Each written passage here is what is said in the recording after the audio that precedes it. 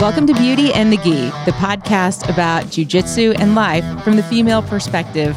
I'm Jen Eads. I'm a white belt full of curiosity and questions about all things jiu-jitsu. And I'm AJ Klingerman, a Brazilian Jiu-Jitsu purple belt, and I run the Role Model Women's Only Grappling Camp.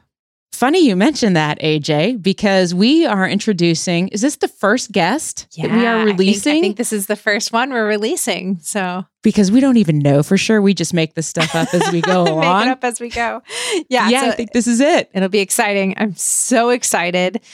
I don't want to give too much away. I just want her to introduce herself. Should we just go right into it then? I think so. Let's get to it. Okay.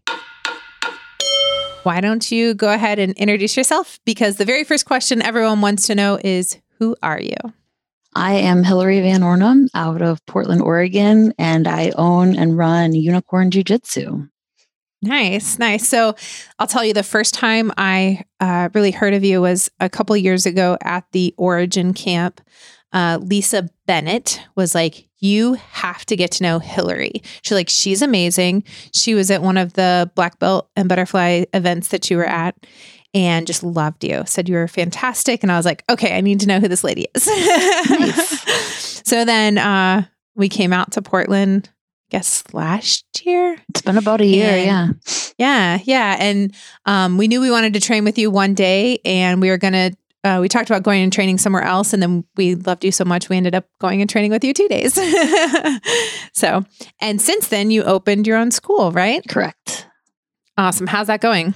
It's going. It's a little bit slow, and it's extremely nerve-wracking to start on your own. It's just me and my husband and my brother who coaches kickboxing.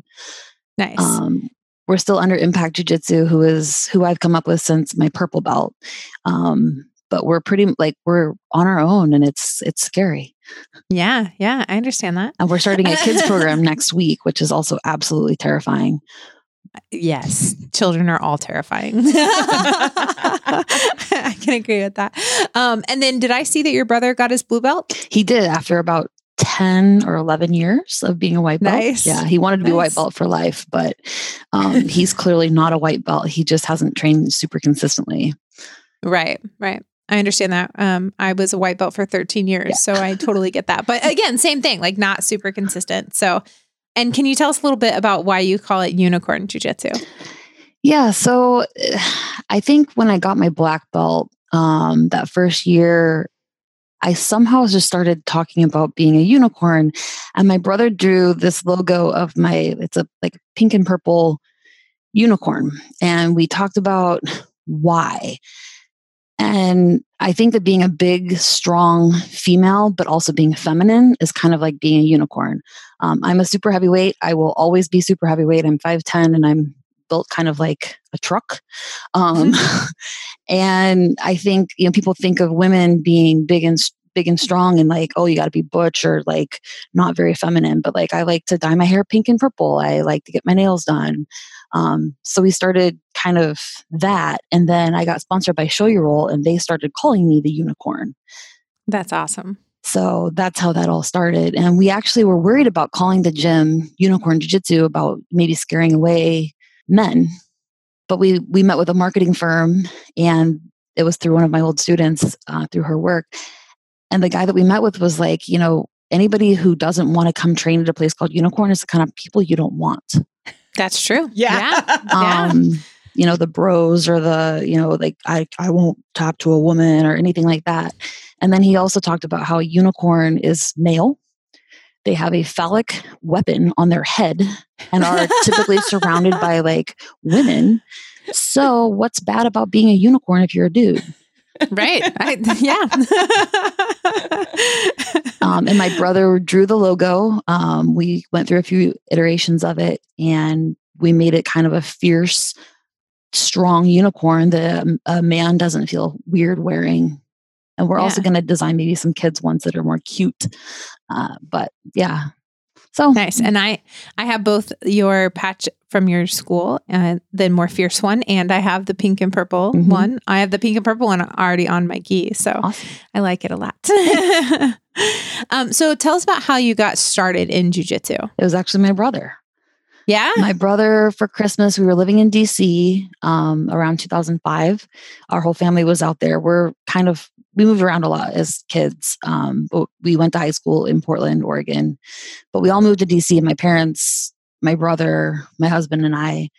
And he had just graduated from college, wanted to get back into he had trained martial arts his whole life. He's done various, I can't even tell you what they're called because I don't know, but various different martial arts his whole life. And he wanted to train again. And we looked at gyms and we found this gym that had this program called Combat Defense Systems. And it was in Herndon, Virginia. It's actually where Pedro Sauer is based out of now. Okay. He wasn't there at the time, but they did a different martial art every day. One day it was Koshikan karate, one day it was jiu-jitsu, one day it was judo, Krav Maga, Vale Tudo. And we wore gis, we wore these black katana gis. And at first I liked kickboxing best.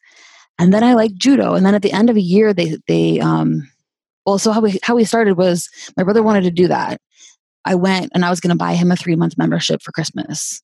And when we went in there, I kind of looked around and I had been an athlete my whole life, but hadn't been doing anything in my 20s and looked around and was like, I think I want to try this too. So I signed us both up.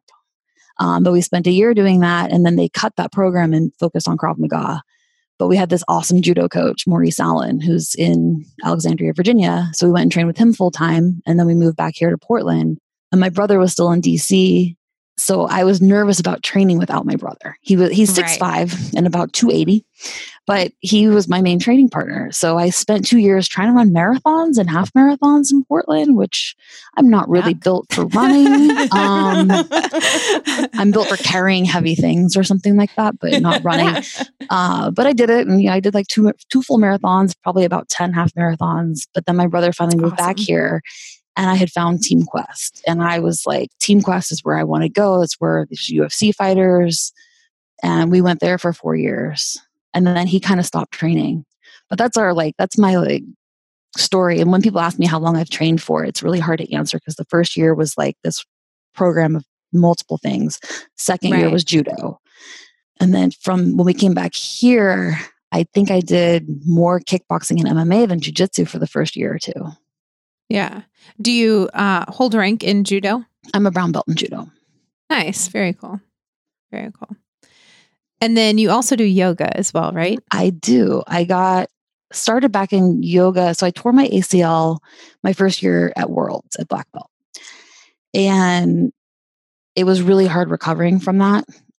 I couldn't kneel. I couldn't get my butt to my heels without a lot of pain. And I actually physically couldn't do it. So I started yoga about 1.5 years ago, almost 2 years ago. And then through that yoga, they had a yoga certification. And I was like, ooh, maybe teaching yoga could be really helpful for jiu-jitsu. Yeah. And so now at Unicorn, we do yoga for 30 minutes after every jiu-jitsu class at night, except for Friday nights, because I figured people want to get out on Friday nights. Right. Yeah. That's awesome. That's awesome. We just started doing yoga at our school. We do it on Sundays only right now at our Greenwood location, and I really enjoy it. It's definitely helpful. I think it's helped a lot. And we have a couple students that live about an hour away that drive in from the Gorge in Oregon. And they said that doing the yoga right after jiu-jitsu has helped tremendously because you do jiu-jitsu and then you sit around or you sit in the car for an hour. Right. Yeah. That's really awesome. So you have people driving an hour to come train with you. Why do you think that is? Well, hopefully I'm doing something right. Well, yes. This couple has been with me. They would come and train with me on Thursday nights at the place I was coaching before. And they would come and do private lessons with me on the weekend. And there's just not a lot of jiu-jitsu out where they live. And I don't know, it's the guy is about my husband's size and the girl is about a middle heavy. But yeah, I don't know. I think I guess I'm doing something right. But they're awesome too. Like they like to compete. I'm trying to get them to do Pan Ams next year for the first time. And very cool. And your husband's a brown belt, correct? Yes, you were there when he got his brown belt. I was there. Yeah, I was going to say I was there when he got his brown belt, which was awesome. And my husband started training after me, which we're kind of a unique couple, I think. I think most of the couples are the man is the higher belt than the woman. But when I was training at Team Quest, Brian was at home making beer. We had a nano brewery at the house. And he was making beer and trying beer. And then when I switched to Impact, he really felt like, okay, maybe I'll give it a try this time. And he has been phenomenal. He's won Masters Worlds at blue and purple belt. That's awesome. And he's recovering from LCL surgery. So his goal is to win it at brown belt next year. And he's become pretty awesome. Yeah, that's really cool. Was there ever any weirdness between like you guys or, other people, like anybody harassing him or anything like that for being lower ranked than his wife? But when we go and coach people, when I'm coaching someone and he's standing next to me, 98% of the time, the opponent goes and shakes Brian's hand instead of mine. Dang. Mm-hmm. So never like your people, but like when it's the other, they just assume. Teammate. Yeah. They just assume. Wow. Yeah. It's very And then he's very quick to say, well, she's a black belt. Or if we're at a tournament, say Pan Ams or Worlds or Masters Worlds, and they see him wearing a jiu-jitsu t-shirt, they go, oh, hey, are you competing? And he's like, yeah, but she's the black belt. It's just funny. So, I mean, like, for me, I'm kind of in the more traditional where James kind of got me into jiu-jitsu more, but for the most part, I compete a lot more than he does. And we went and did he went and did the Chicago Open and I was there. I didn't compete. And everybody would be like, you're competing, right, AJ? And I'm like, no, not this time. And then James would say he was, and they'd be like, really? Like, they're so used to it, kind of being the other way where I would compete constantly. And he just had a couple a year that he did. So it's been interesting that that's kind of reversed this year. So you also run a women's only grappling camp, correct? I just started one this year. Yes, you just did your first one. How did it go? It went awesome. That's really cool. We weren't sure what to expect. We also weren't sure how many people we could fit on our mats safely. Our mats aren't that big. Our space, we wanted to start small so we could afford it and then hopefully grow it. Yeah. And on Saturday, we had over 40 women on the mat, which for me was awesome. Great. We brought in Rhonda Andrews is one of my best friends from jiu-jitsu. We met at purple belt and we competed once and that was it. And she's out of Vegas. She's right? in Vegas. She owns her own Gracie Humaita in Las Vegas. And we always make a point to come and see each other and she'll come up for a week and I'll go down there for a week just to train with each other. That's awesome. And then the other girl I brought was Marisha I always butcher her name, Maljasiak. She's going to correct me. But Marisha and I also met at purple belt, but we were not friends at first. And I actually used her as fuel after she beat me first year at purple belt. That's awesome. And yes, but we have become good friends and I absolutely adore her. She's from Poland, but she lives in Washington, D.C. And she's actually, I think, number 6 right now for black belt women in the rankings. Yeah. But one of my goals with that camp too, it was a 3-day camp. I wanted to show the girls that you can compete with people and become really good friends with them. And it's not weird. Right. We ended up having several women come down from Washington, a couple from California, one from Texas, and then one of Marisha's students from DC came. And it was great. On Sunday, we pretty much we reviewed everything and then we got them into groups of similar size and belt, which there were. It was insane. There was like a whole group of 5 or 6 blue belt, heavyweight, tall, like lanky girls. And it was, they were like, oh my God, there are others like me. And it was awesome. And I think they've kind of developed their own friendships from the camp. And I know that's what you guys do too, which is so awesome. Absolutely. Yeah. I had a girl come up to me at our tournament recently and she was like, of everything I got from your camp, the best thing is I got so many friends. Mm-hmm. She was like, everywhere I go now in jiu-jitsu, there's friends from camp. So it's really cool. That's my favorite part is the community of it for sure. Well, and I hope that these girls get together and train together. Like, oh, hey, I'm visiting this place and you're there. Hey, can I come train? And we travel a lot. And that's something that we've really enjoyed. We've actually gone to Europe the past 2 years, not this year, but doing Globetrotters camps too. And we're getting a network of friends in Europe that when we go back, we can go back and go train with people and hopefully set up seminars. And meeting people is awesome. I think it's one of the best parts about jiu-jitsu. Yeah. So do you find yourself when you're at a camp like Globetrotters, Do you find yourself like taking notes like, oh, we could do this, or, oh, we definitely shouldn't do this? Absolutely. That's me. Definitely. That's absolutely me. I just got back from Origin Camp pretty recently, and all of Origin Camp, I'm like texting my best friend, like, okay, so I like that they do this. What do you think about this? I'm not sure how I feel, like the whole time I'm planning our camp. So, well, and I taught at the Jose Heishi camp this July. So I saw that. That was also, okay, so here's what they do. And I took some notes, and then I also sent out a survey after our camp to everyone asking for feedback. And I think the worst comment we got was the t-shirts didn't fit very well. Oh, yeah, that can be definitely a thing. Like, I didn't really like the cut of that shirt. I think that was the most critical feedback we got. Or can we make lunch 90 minutes instead of 60? Yeah. And I was like, the only negative feedback I got from your camp was I'd really like a snack break. Yes, I heard that. And now I'm like, was that from Akila? It was. Akila was like, I'd really have liked snacks. That'd been nice. Like just a break to eat a little something. But yeah, so we haven't mentioned that yet, but one of our former blue belts is now one of your blue belts. Well, so, two, if you count Michael. Oh yeah, Michael too, right? Yeah, I guess I'll count her husband too.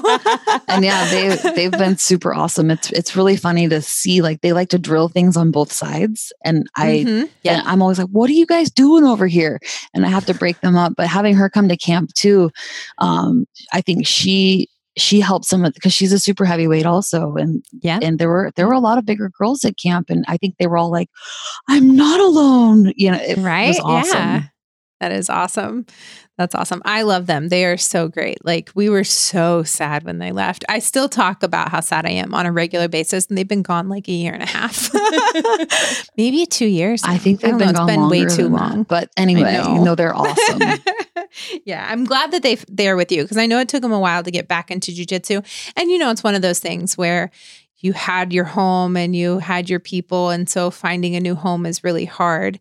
And I tried to get them to come with us when we were out there, just to, kind of test you guys out and see. And they just weren't ready. They were so nervous about getting started. And then finally they made it to you, and they love you guys. So it's been good.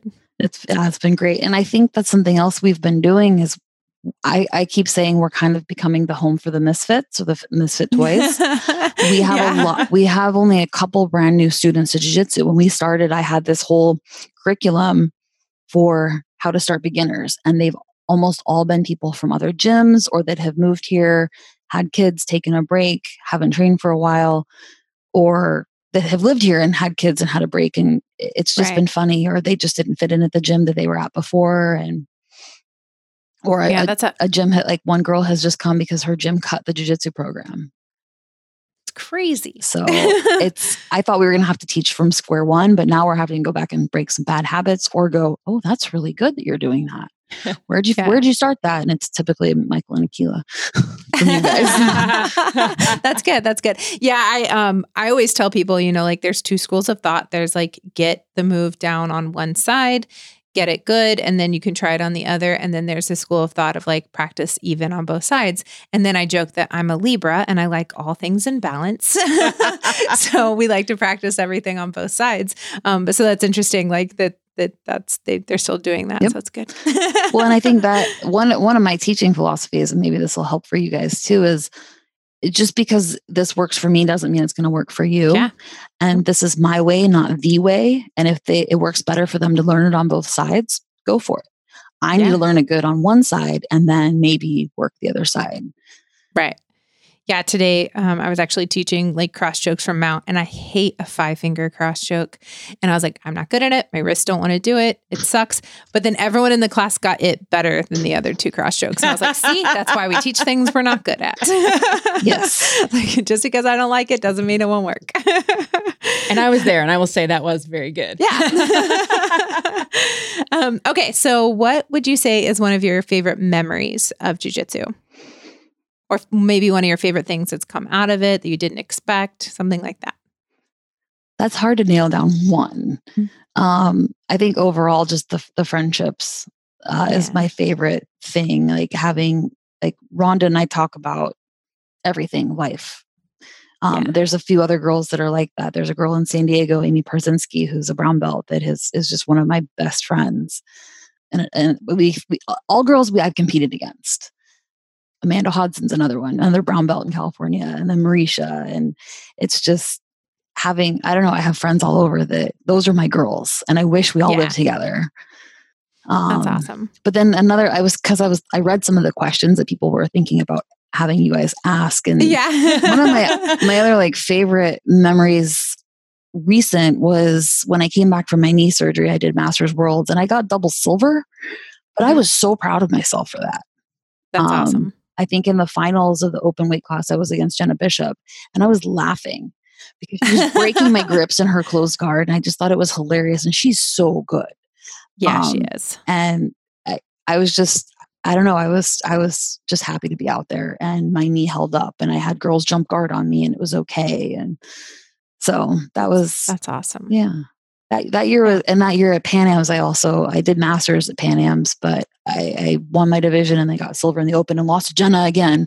But just coming back and competing after that was really hard, but I did it. And yeah, that's good. Get back into it. That's really good. So not to give away anything for camp, but is there anything that you really just absolutely love to teach? Bow and arrow.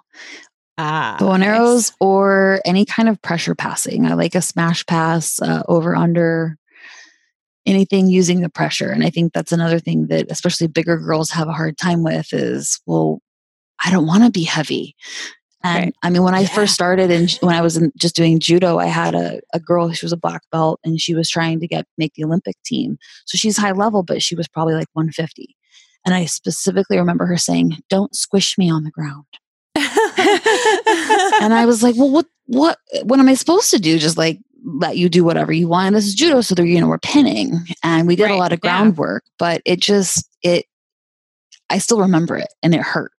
And I don't ever want anybody to feel like that. Right. So yeah, don't squish me. I still get paranoid too. I'm like, I don't want to, be too heavy. Yeah. Well, and I still do that too. And I'm trying to learn to practice what I preach, but it's hard. Right.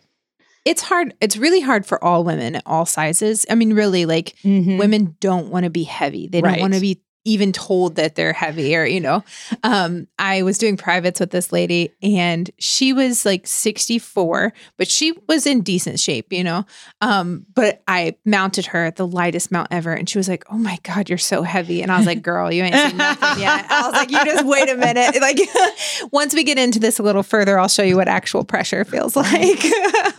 Like I'm being nice now, but that's something that I try and, break the girls of. Like, it's okay to be heavy. It's okay to smash. Like you want that now, and we don't want to, I want to get women out of apologizing.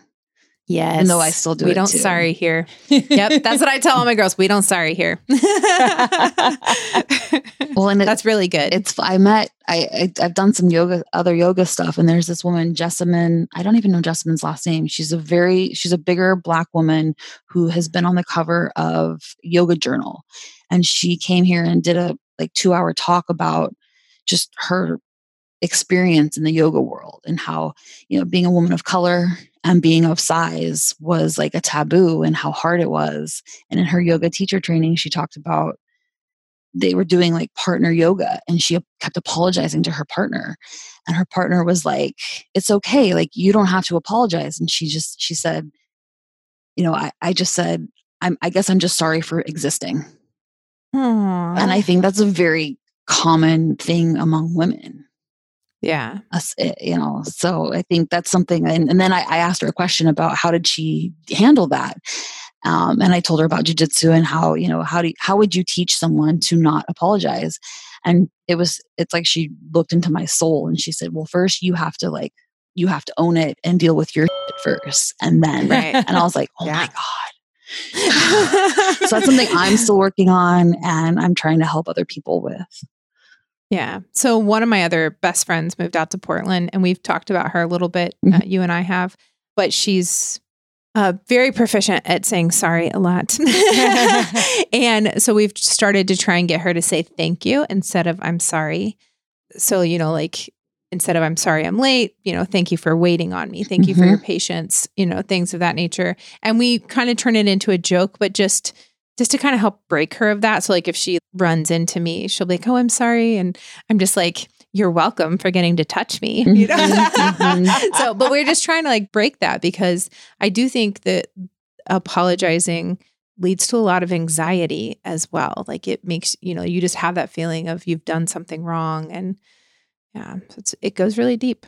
Yeah, well, and self-talk is something I'm also still working on. I work a lot with James Foster, who's up in Seattle, but he's kind of become my mentor and big brother. And he's won Masters Worlds the past 2 years in a row at black belt at ultra heavyweight. Awesome. And he makes me do mental training. And there's a bunch of books, and I need to put this list together for my students, but audiobooks to listen to and changing your self-talk. And he called me out on my most recent competition was against Gabby Garcia in Fight to Win, and it went horribly. And he, after the fact, said that I said something in the locker room or the warm-up area before that he was not happy with. I had some indecision and somebody asked me, well, what are you going to do to her? And I probably should have just not even answered it, but I hesitated, and he was like worried about it. And yeah. So self-talk. Yeah, absolutely. So would you say that self-talk, or, what would you consider like your biggest mental hurdle? Believing I belong out there with the top black belt women. Yeah. That's been, going against Gabby has been something I've wanted to do since I was a blue belt. I went to Worlds at blue belt, was like my second tournament ever. Worlds, no big deal. Why not? And I saw her and I was just like, oh my God, like, wow. And she won everything. And getting the call, like Seth called me and said, well, not called, emailed me, offered me it. And it was right as we were opening the gym. I was like, and right after Brian had surgery. And I was like, this is terrible timing, but I felt like I had to do it when I get that opportunity again. Right. So, but afterwards I questioned, like, did I belong out there? My first tournament at black belt was Pan Am's, and I was terrified. My first match was Luisa Montero. And I was like, oh my God, she's one of the best in the world. But my coach said, I've rolled against her and I've rolled against you. You're a harder roll. And I went out there and I beat her by one advantage. Wow. So it's not like, that's still, that's awesome. So I think, I just believing I belong out there. I'm still working on that. And I've gone against some of the best in the world, and they've pretty much beaten me, but, but you're out there, you're putting it on the line, you're leading from the front. And I think what you do is more than just the competing, right? It's really helping to build the women, especially in the community, and just jiu-jitsu in general. Like, you've done a lot for the jiu-jitsu community, and that goes far beyond competition. Well, I'm trying to get more people out there competing too, and that's one reason. Absolutely. I'm toying with still going back to adult. I'm Masters 3 now. I'm 41, and right behind you. I did do adult Pan Am's last year. I did not do Worlds because I had the Fight to Win in the gym. Yeah. But I'm toying, like, we'll see where we're at, but I haven't given up hope on adults still, just to show that we can do it. Yeah. Yeah. Something I thought was really interesting, the Master 1 female black belts, almost every division winner at Masters Worlds this year was also the division winners from the adult female black belts. They're like, so those young girls they better bring it, because the Masters ladies are. So I think that's really cool. Is there something that you wish you would have known, like when you started jiu-jitsu, or like something that you would tell your white belt self? Maybe something to the effect of black belt is possible. When I first started, I think when I saw Gabby was the first time I also saw other female black belts. I didn't know they existed. I mean, I knew they existed, but I'd never seen one in person. Right. And I think that also goes back to the unicorn thing, is, a female black belt, what used to be like being a unicorn, but also that at black belt, you're not going to know everything. I thought that, you get your black belt and you're going to be amazing at every single thing and you'll know everything. And I mean, I still don't understand lapel guard. I'm trying to figure that out. And I'm still trying to find my own guard. I've always been a passer. And yeah, I think one thing I tell my brand new students is it's going to take 3 months before you know it all what you're doing, before you have a clue. Right. You're going to feel like you don't know you don't know what's going on for 3 months at least. And that's okay. Yeah. And I think I would have told my white belt self to try to compete because I didn't compete till I was a blue belt. I thought I needed to be more ready. I needed to know more. Yeah. Yep. But I also had the problem, I couldn't compete locally. There were only 2 other girls that were ever the same belt for a long time and they wouldn't come up in weight. So it was hard to compete. Right. But I would have maybe tried to do more. Yeah, it is nice now that, there are so many more women in jiu-jitsu. It definitely gives more opportunities for the women to get to compete at all belt levels, so it's good. Okay. So typically we offer some sort of on the mat tip or off the mat tip. Well, technically both, but do you have any tips that you would like to share with the listeners? I think try yoga. I mean, that's my current thing. You can even, there's the yoga for jiu-jitsu or is that the name of it? I think it's yoga for BJJ, but yeah. You can download stuff. You can even just find a few postures or go to a couple yoga classes and there's all kinds of yoga. I don't think that vinyasa yoga is best for post jiu-jitsu. What I offer is a lot of like yin yoga, but it's not full yin yoga because we don't hold postures for 5 minutes. We hold them for like 2 to 3, but find a few good postures. If you can get half pigeon down. And when you're there, this is my other tip, is if you're doing this post training, what I tell, we kind of chat during the yoga. It's kind of like the post jiu-jitsu cool down when everybody's sitting on the wall, but instead we're stretching. But when there's quiet times, I say, focus on some good things you did today.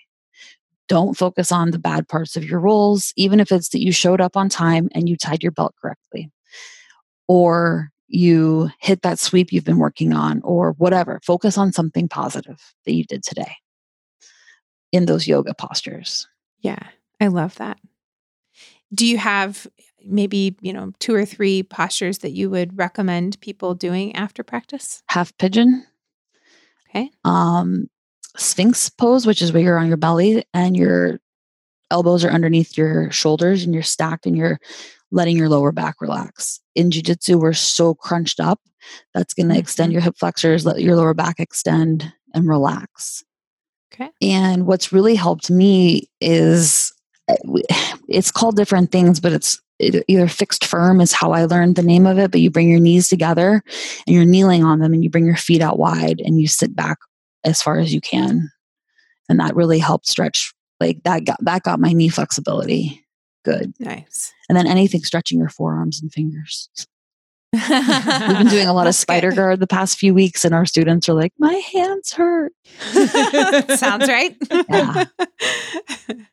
Yeah. At Origin Camp, there was a lot of spider guard work and I was like, oh my gosh, my fingertips hurt so much. Yeah. I've heard complaints about the skin, which there's not really any yoga you can do to fix the skin, but we can work on those hands and forearms. Good. So that's, I would say, on the mat tip, since we do yoga on the mats. Do you have an off the mat tip? Mental training. Buy some of these audiobooks. The Arts of Mental Training is a great one. There's an audiobook of it. And then I just forgot the name of the book. Relentless? Is that okay? It's I'm gonna have to look it up.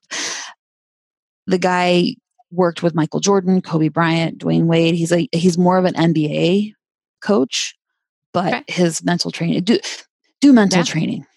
Yeah. Anything to help that part. And one thing that Coach Foster talks about is it's the easiest thing to do, but it's the most neglected part of your training.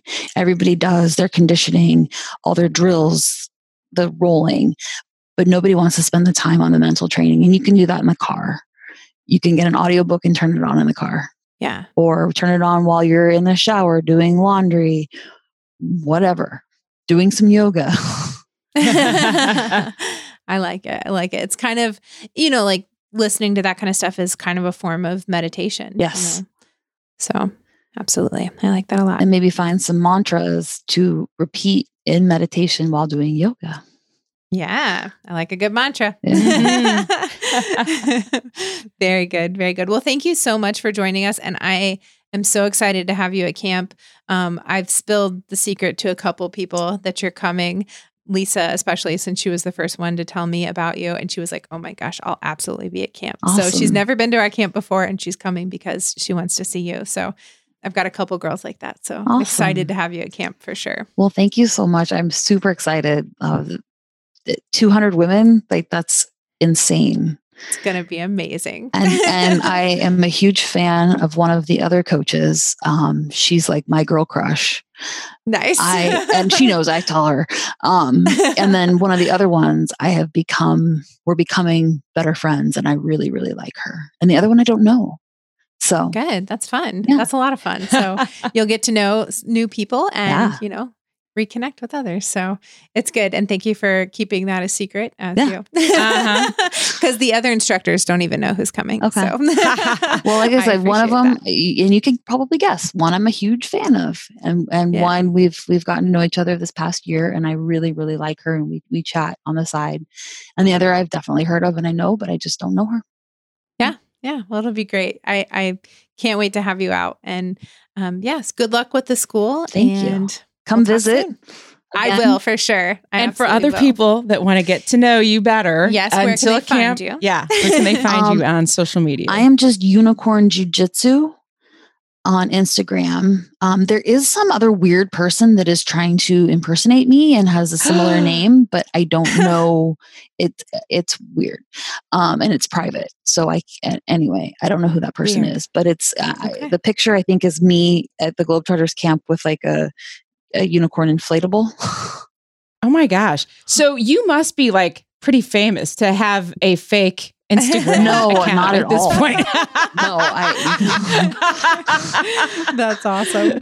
So what is your profile picture currently? It's me. I think it's me in the holding an inflatable unicorn. Okay, so that's the real one. Yeah. Okay. And we will put a link to that in the show notes so that people know they are getting the other one. legit The other one accounts. is private. The other profile is private. So. Okay. Good. And then our gym is unicorn_PDX or unicorn jiu-jitsu_PDX. All right. And PDX is Portland. Okay. Thank you. And our gym's website is just unicornjujitsu.com. And how do you feel about having guests come when they're out in Portland? We love it. We've had a few, like one of your students, Anne, came out and visited for like almost a week. Yeah, she was just going to come in, I think, one night, and she just loved it. And she was there like every night. Well, that was like the first week you opened. Yeah, I think there was one class where it was her and one other girl, and she was like, awesome. Right. And then we had a girl. Great. We had a girl come and visit from North Carolina, who I think she just heard about us, and she came also like one of the first weeks we were open. And one day she got a private lesson because nobody else showed up for Nogi, but she loved it and she was awesome. But yeah, we love visitors. Whenever a higher belt comes and visits, I try to make them teach something. Well, I'm sure James would love to next time. Absolutely. Like it's hard to keep him from teaching. So I would love to pick his brain. Yeah. Absolutely. All right. Well, thank you very much. And I hope you have a wonderful day. Thanks. You guys too. Thanks for listening. If you need to know more about Role Model Camp, which I'm sure after listening to this interview, you want to know all the things.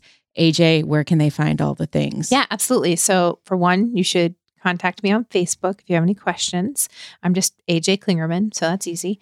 That's Klingerman with a C, if you didn't already know. We also have a group. It's a private group on Facebook just for campers, which is Role Model Women's Only Grappling Camp. You can request to be a part of that.